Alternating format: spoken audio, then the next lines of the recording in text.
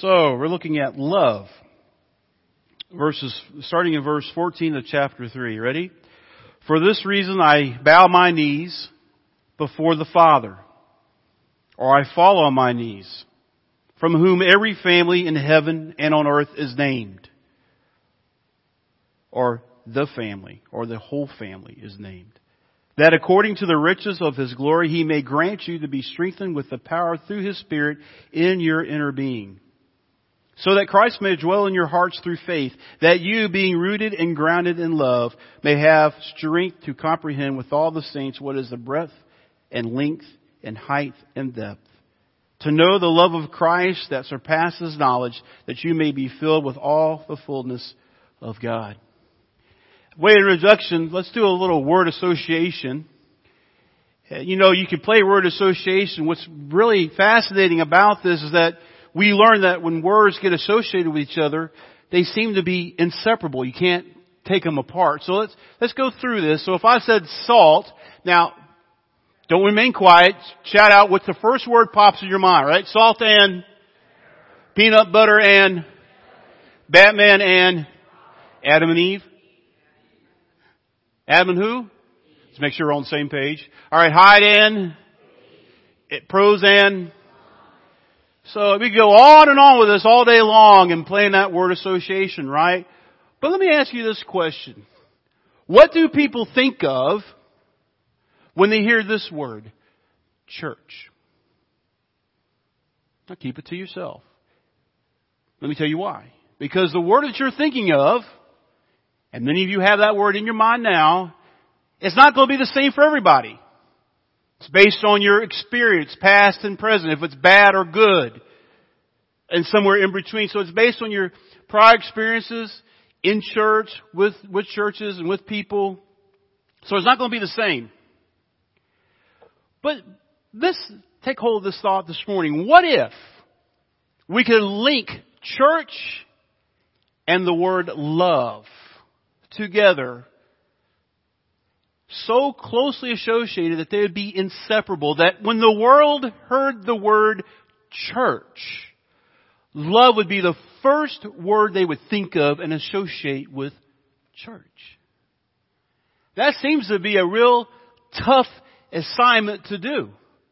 Because if we were around the room this morning, when I say church, you say the first thing that pops in your mind, it's not going to be the same. But what if we could do that?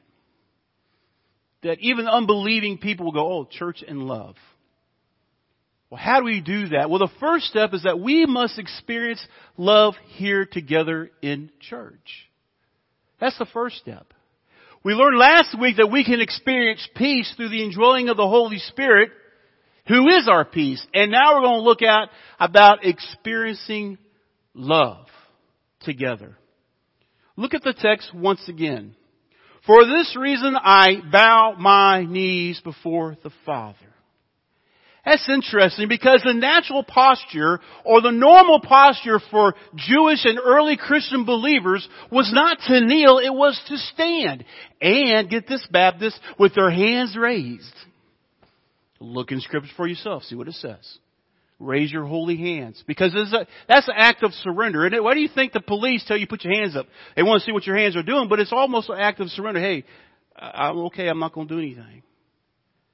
But that was not the normal posture for Christians or even the Jewish people back in the Old Testament.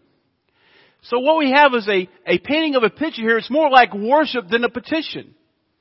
What I mean by that, by the bending of the knee, you're showing submission to someone else's lordship. I mean, when I get down on my knees, that's an act of submission. An act of surrender. I'm physically kneeling, acting towards someone's submission. So this is really an act of worship that he's doing here. And we can read about it in Scripture. For example, in Ezra 9:5 talks about how he knelt when he prayed. And Daniel, he knelt when he prayed. When Jesus was in the Garden of Gethsemane, he knelt there in the garden. We can see that going on, but it's an act of submission that he's doing here. But why is he doing that? And he goes on to talk about the authority because he's bowing before God because of God's authority. Look in verse 15. From whom every family in heaven and on earth is named. Isn't it interesting that he uses the word family? What is he speaking about here is the Old Testament and the New Testament, all the believers from both those Testament times, believers now who are living, believers who passed on, the whole family. That's why some translations will render that the whole family. And what it's showing us is God's comprehensive power and control. Because when He names the family, that's showing that He created that. It's kind of like an artist signing his autograph to a portrait. It's showing who He is. So what we have here is God's comprehensive control and power over all things, any social structure, be it on earth or in heaven. He has control over it because He created it. You are the creation of God. That's right, you heard me. You are a creation of God. You're not a product of some evolutionary chain. You were woven together in your mother's womb, Psalm 139, and formed for a reason, for a purpose, to know God and to glorify God, which is the chief end of man. That puts value and worth on you. And if there's anything in our society that you can see very clearly and blatantly, is we have devalued human life to such a point, it doesn't matter anymore for people to take each other's lives. You have people killing each other with guns. Why is that? We have devalued human life to such a point. It's become cheap. But it's not cheap. Look at the cross of Christ. Look how far God was willing to go with all of humanity to redeem His creation. Look how He treats all of us in this room, how He constantly reaches out to us. When we fail time and time and time again, He continues to reach out and say, please come back. It's amazing, isn't it? That's the reason John Newton would write, "Amazing grace, how sweet the sound that saved a wretch like me." Look, it says in verse 16, that according to the riches of His glory. That is telling us about the character of God's giving. He gives in super abundance. And every time He gives, it does not lessen it. It doesn't make it less powerful. He continues to give because His glory goes on and on and on. He gives according to His riches, to His economy. His grace has no limits. His grace is surely past beyond anything we can comprehend. That grants you to be strengthened with power through His Spirit in your inner being. That inner being. You see it talked about in verse 17 as the heart. What he's talking about here is the innermost place of your being. What makes you tick? How do you think? What you believe? Because your behavior will indicate what you believe. Your beliefs impact your behavior. Think about it this way. People will always constantly run to the Bible to prove that their behavior is okay. They'll get involved in behavior over here and then try to justify themselves by going over the Scripture, ripping something out of context, saying, see, the Bible says I can do this.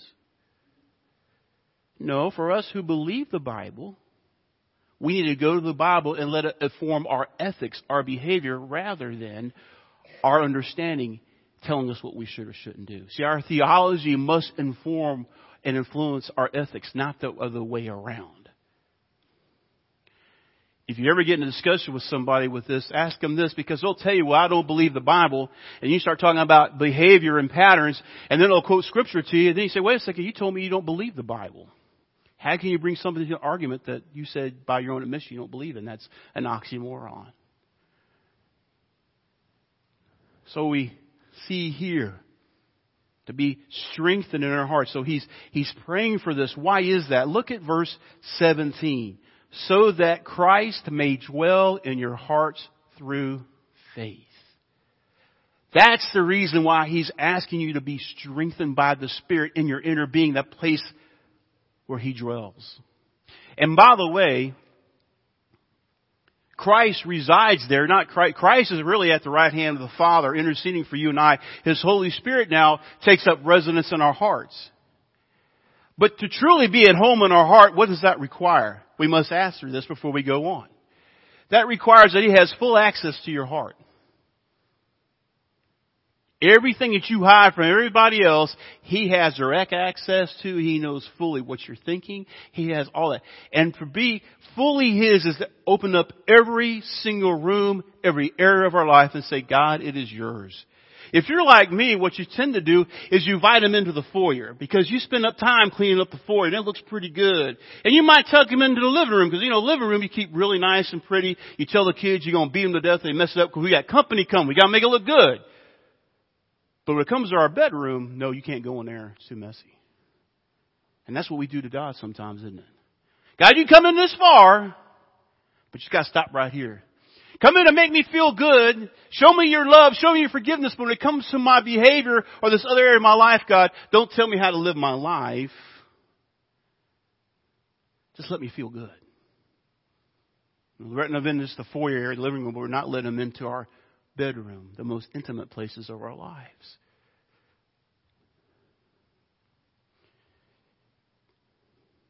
That Christ may dwell in your hearts through faith. That you, being rooted and grounded or firmly established in love, and here it comes, verse 18, may have strength to comprehend, to know, to grasp with all the saints what is the breadth and length and height and depth. Notice how that's constructed. And your English translations render this out. Look back before it says breadth.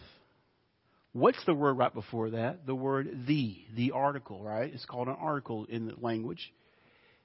And it renders here in this translation, also in the Greek, that there's only one article for all those things. So it should be seen as one whole. So what he's getting at here is not talking about spatial dimensions. We only have 3, by the way. This lists 4. We call it 3D. You ever heard of such a thing? But here he's talking about 4. Why is that? Because he is trying to describe something so infinite, so big, that it defies all these things. That's his point. And the context of this passage would tell us it is the love of Christ. To know the love of Christ. For us to love each other the way God commands us and desires us, first we have to experience that love of Christ for ourselves, because naturally that type of love does not happen. You can't love like God loves on your own strength. It's impossible to do it. Because you know why? Oh, remember when you first started dating married couples? I'm going to rain on you guys' parade here in a minute. You get all those happy feelings. Woo, he called. Yes. You go on a date. You can't wait to see each other. Get all excited. But then you get married for a few years. And you start rubbing each other the wrong way. I can't believe you didn't flush the toilet. I didn't believe you didn't, all these little things are sticking out. It's all right. You can laugh. This is life, right? It happens, doesn't it? It's life. Don't look at me like that, guys. You got the same thing going on in your house. Don't look at me like that. All right? Starts wearing out. If you're not careful, most of the disagreements that Tammy and I have start off something so simple and escalate to something. It's just like, why we even fight about this? We'll start with something as simple as squeezing the toothpaste tube. Don't squeeze it from the top, squeeze it from the bottom, work your way up. Or the toilet paper. Does it come off the top or you put it so it comes off the bottom? And it will escalate. And if I'm not careful, I'll get so angry, I'm not even paying attention to what I'm saying. And that's when the damage can be done. But I am to love her as Christ loves the church and gave himself up for her, Ephesians tells us. For me to love her that way, see, because my pride is getting in the way. I don't want to be hurt. I want to prove myself right. By golly, I'm the man. I'm the man of the house. You do what and all those things come up. My point being is when we try to love in our own strength, we can't do it because pride gets in the way. But with the love of God, pride is no longer there. We look at each other first. Consider each other's needs before we consider ours. I learned a long time ago in a kids program, similar to Blast, The word joy, J-O-Y, stood for Jesus first, others second, and yourself last. Learned that when I was 10 years old, and I still know it today. So we need to experience that love of Christ. Someone who accepts you and welcomes you in. See, when you come to Christ for salvation, it's not that you get all your stuff in order and say, okay, I can go now. No, Christ goes, come like you are to me and let me clean you up. And He will. And you experience that love firsthand. And as we come together as a church, we experience that love with each other. This love of Christ that surpasses knowledge. And together we experience that love. In fact, I would tell you, the love that we're reading about here is the same love that we should experience here every time we come together. How can that be, Tim? Easy. As we come together, what do? We support one another. We encourage one another. We pray with each other. We laugh with each other. We weep with each other. We experience life together. That's what church is. See, church is not just a building. It's not even a group of people. It's where we come together to experience the power and the transformative power of God's love as is expressed through the body. We can experience that. That love of Christ which surpasses knowledge. Remember that word association that we did earlier? Let's go back and look at the text. It's a verse. Let me make sure I get it right. It's verse 18. When we think of God's love, what a great love He's described here, imagery He has used, but how would you, is it wider than what? What would you say? Is it wider than the ocean? Wider than the universe? No matter what you think of, God's love is wider. It's longer than what? Longer than time? Longer than all known history? Longer at the line of the DMV? God's love is so much longer. Look at the next one. Higher than the what? The highest mountain? Higher than Mount Everest? Higher than the moon? No matter what you think of, God's love is higher. How about deeper? Deeper than the deepest part of the sea. You know, I served in the United States Navy, and they had the quartermaster, and he'd have a chart of the ocean there.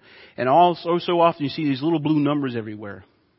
It was telling you soundings that they took of the ocean, telling you how many fathoms there are. Now, this is all declassified, so I don't have to worry about telling you anything that's secret anymore. But our submarine could go about 1,000 feet down. Around 1,200, about as far as you wanted to go. We would take a sounding sometimes. It would come back 22,000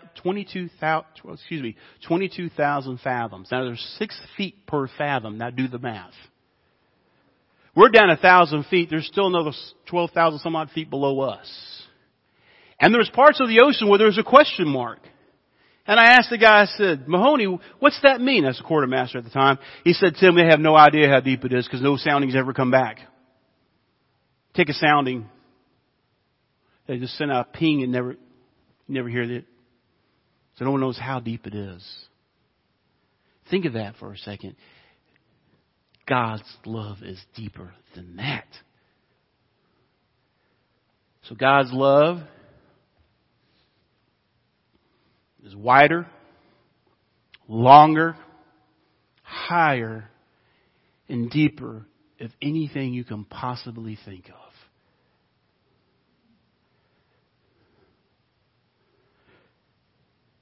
That surpasses knowledge.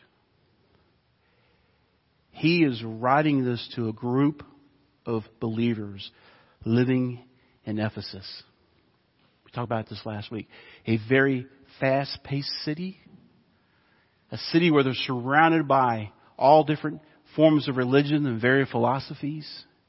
They're a multicultural group themselves, very diverse. And they're coming together trying to figure out how they can interweave their lives with each other and live out their faith. Likewise, we're here joined together, interweaving our lives together, learning how to live our faith. So this love of God, this love of Christ, you can never fully comprehend it, because if you could, that means there has a beginning and an end, but there is no beginning and end with His love. Always has been, always will be. There's no date of origin and no date of ending. It always will and always shall be. And we are to grow in that day in and day out. So you never stop growing in that grace and love of Christ. It's always more and more to learn and to experience. Is never exhausted. You can't exhaust His love. There is no limit on His love. We are to grow in it. So how can we change that? Church and love being linked together. We must experience that love here. That means we put each other before ourselves. That means that we come humbly with expectation that God's going to be here and meet with His people. That we are willing to let down our guard and be open with God and honest with God and with each other. And when we do that, make ourselves vulnerable like that, there is a kind of a scary, to make yourself truly vulnerable, I'll admit, it is kind of scary. Because of fear of rejection. Very strong fear. But when we do that, we open ourselves up to know God and each other's ready authentically, not superficially. Because you know the real me. Why do couples who stay married together end up so close together? It's because they've seen each other through the good and through the bad. And the other person knows they've been with me, they've been faithful. I know they will stand by me no matter what. That's the way it should be in the church. Because God's told me, He tells us in His Word, that I'll never leave you nor forsake you. I will be with you everywhere that you go. That's His promise. One more word association in closing. What would you think of this? Forestburg Baptist Church. And what would you fill in? My prayer is that it will ever be people living by faith who are known by their love. Jesus said, by this all men will know you're my disciples, by the love that you have for each other. John 13:35. You know, if you look through human history, every once in a while, even the secular world gets it right. John Lennon, one of the Beatles, wrote a lot of songs about love. All the world needs is love. That's true. But see, they don't need human understanding and human definition of love. What they need to see expressed and lived out is the love of God. All we do is come in here Sunday after Sunday, sing a few songs, shake a few hands, give a few hugs, and walk out with no apparent change in our lives, then we're missing the point. But if we gather together with that openness and expectation that we're going to experience the power, transformative power of God's love as we see it expressed in each other. By the way, we can see that love of God in each other when sometimes we can't see it clearly in our lives for ourselves. If we meet with that, then we're on to something. The worst thing we can do is to come in with all our baggage. You know what we do? Let me end with this. This is going to be my concluding illustration. There was a skit that I saw done at a youth rally one time. And they all came on their knees. They all came in like this. And they came walking in. And the pastor came on his knees. And he comes walking in. Like, what's the skit about? And through the chorus, the guy stood up and said, I found out that God has given us legs. Look, you have legs too. And one by one they got excited, started jumping up and down. I can run, I can walk, I got legs. But when they left out of service, know what they did? Got right back on their knees. That's a lot of what we do. We get in here, we experience God, and we say yes, but then we walk out with the same baggage that we put down. We pick it right back up and walk right back out. My prayer is that won't happen to you today or for the rest of the time here. That every time we meet, we experience that love so profoundly in so intangible way that we will know without a shadow of doubt we're in the presence of Almighty God Himself. So my question to you, have you experienced that love of Christ for yourself? And that peace that comes, knowing that no matter what comes your way, there's nothing, the book of Romans tells us, that can separate you from the love of God which is in Christ Jesus. Nothing, not even no scheme of man, no power of hell can snatch you out of His hands. Perhaps you've done that, but there's other things in your heart you haven't really opened up and say, here it all is. I'm tired of dealing with it, God. I give it over to you. When are we going to quit doing things ourselves and expecting different results? We can hand over to God and say, God, you got it. Have it. And that's on an individual basis and as a corporate basis. Maybe you need to go to pray with somebody here. Maybe you need to come up here and pray. We call this an altar not because we offer animal sacrifices. We call it an altar because this is where we lay down our lives and say, God, it's yours, not mine. I've been bought with a price by the precious blood of Christ. My very life is not my own. Heavenly Father, I pray, dear God, that everyone in this room right now will feel your mighty arms of love and peace wrap around them. That no matter what they're going through, Father, you would remind them that you're with them every step of the way. And that your love for them is wider, higher, deeper than anything they can possibly imagine. I pray that your Spirit will continue to move in this service. Father, continue to speak to us. Move and shape us into the men and women you've called us to be. In Christ's name we pray. Amen. Just stand with me, please.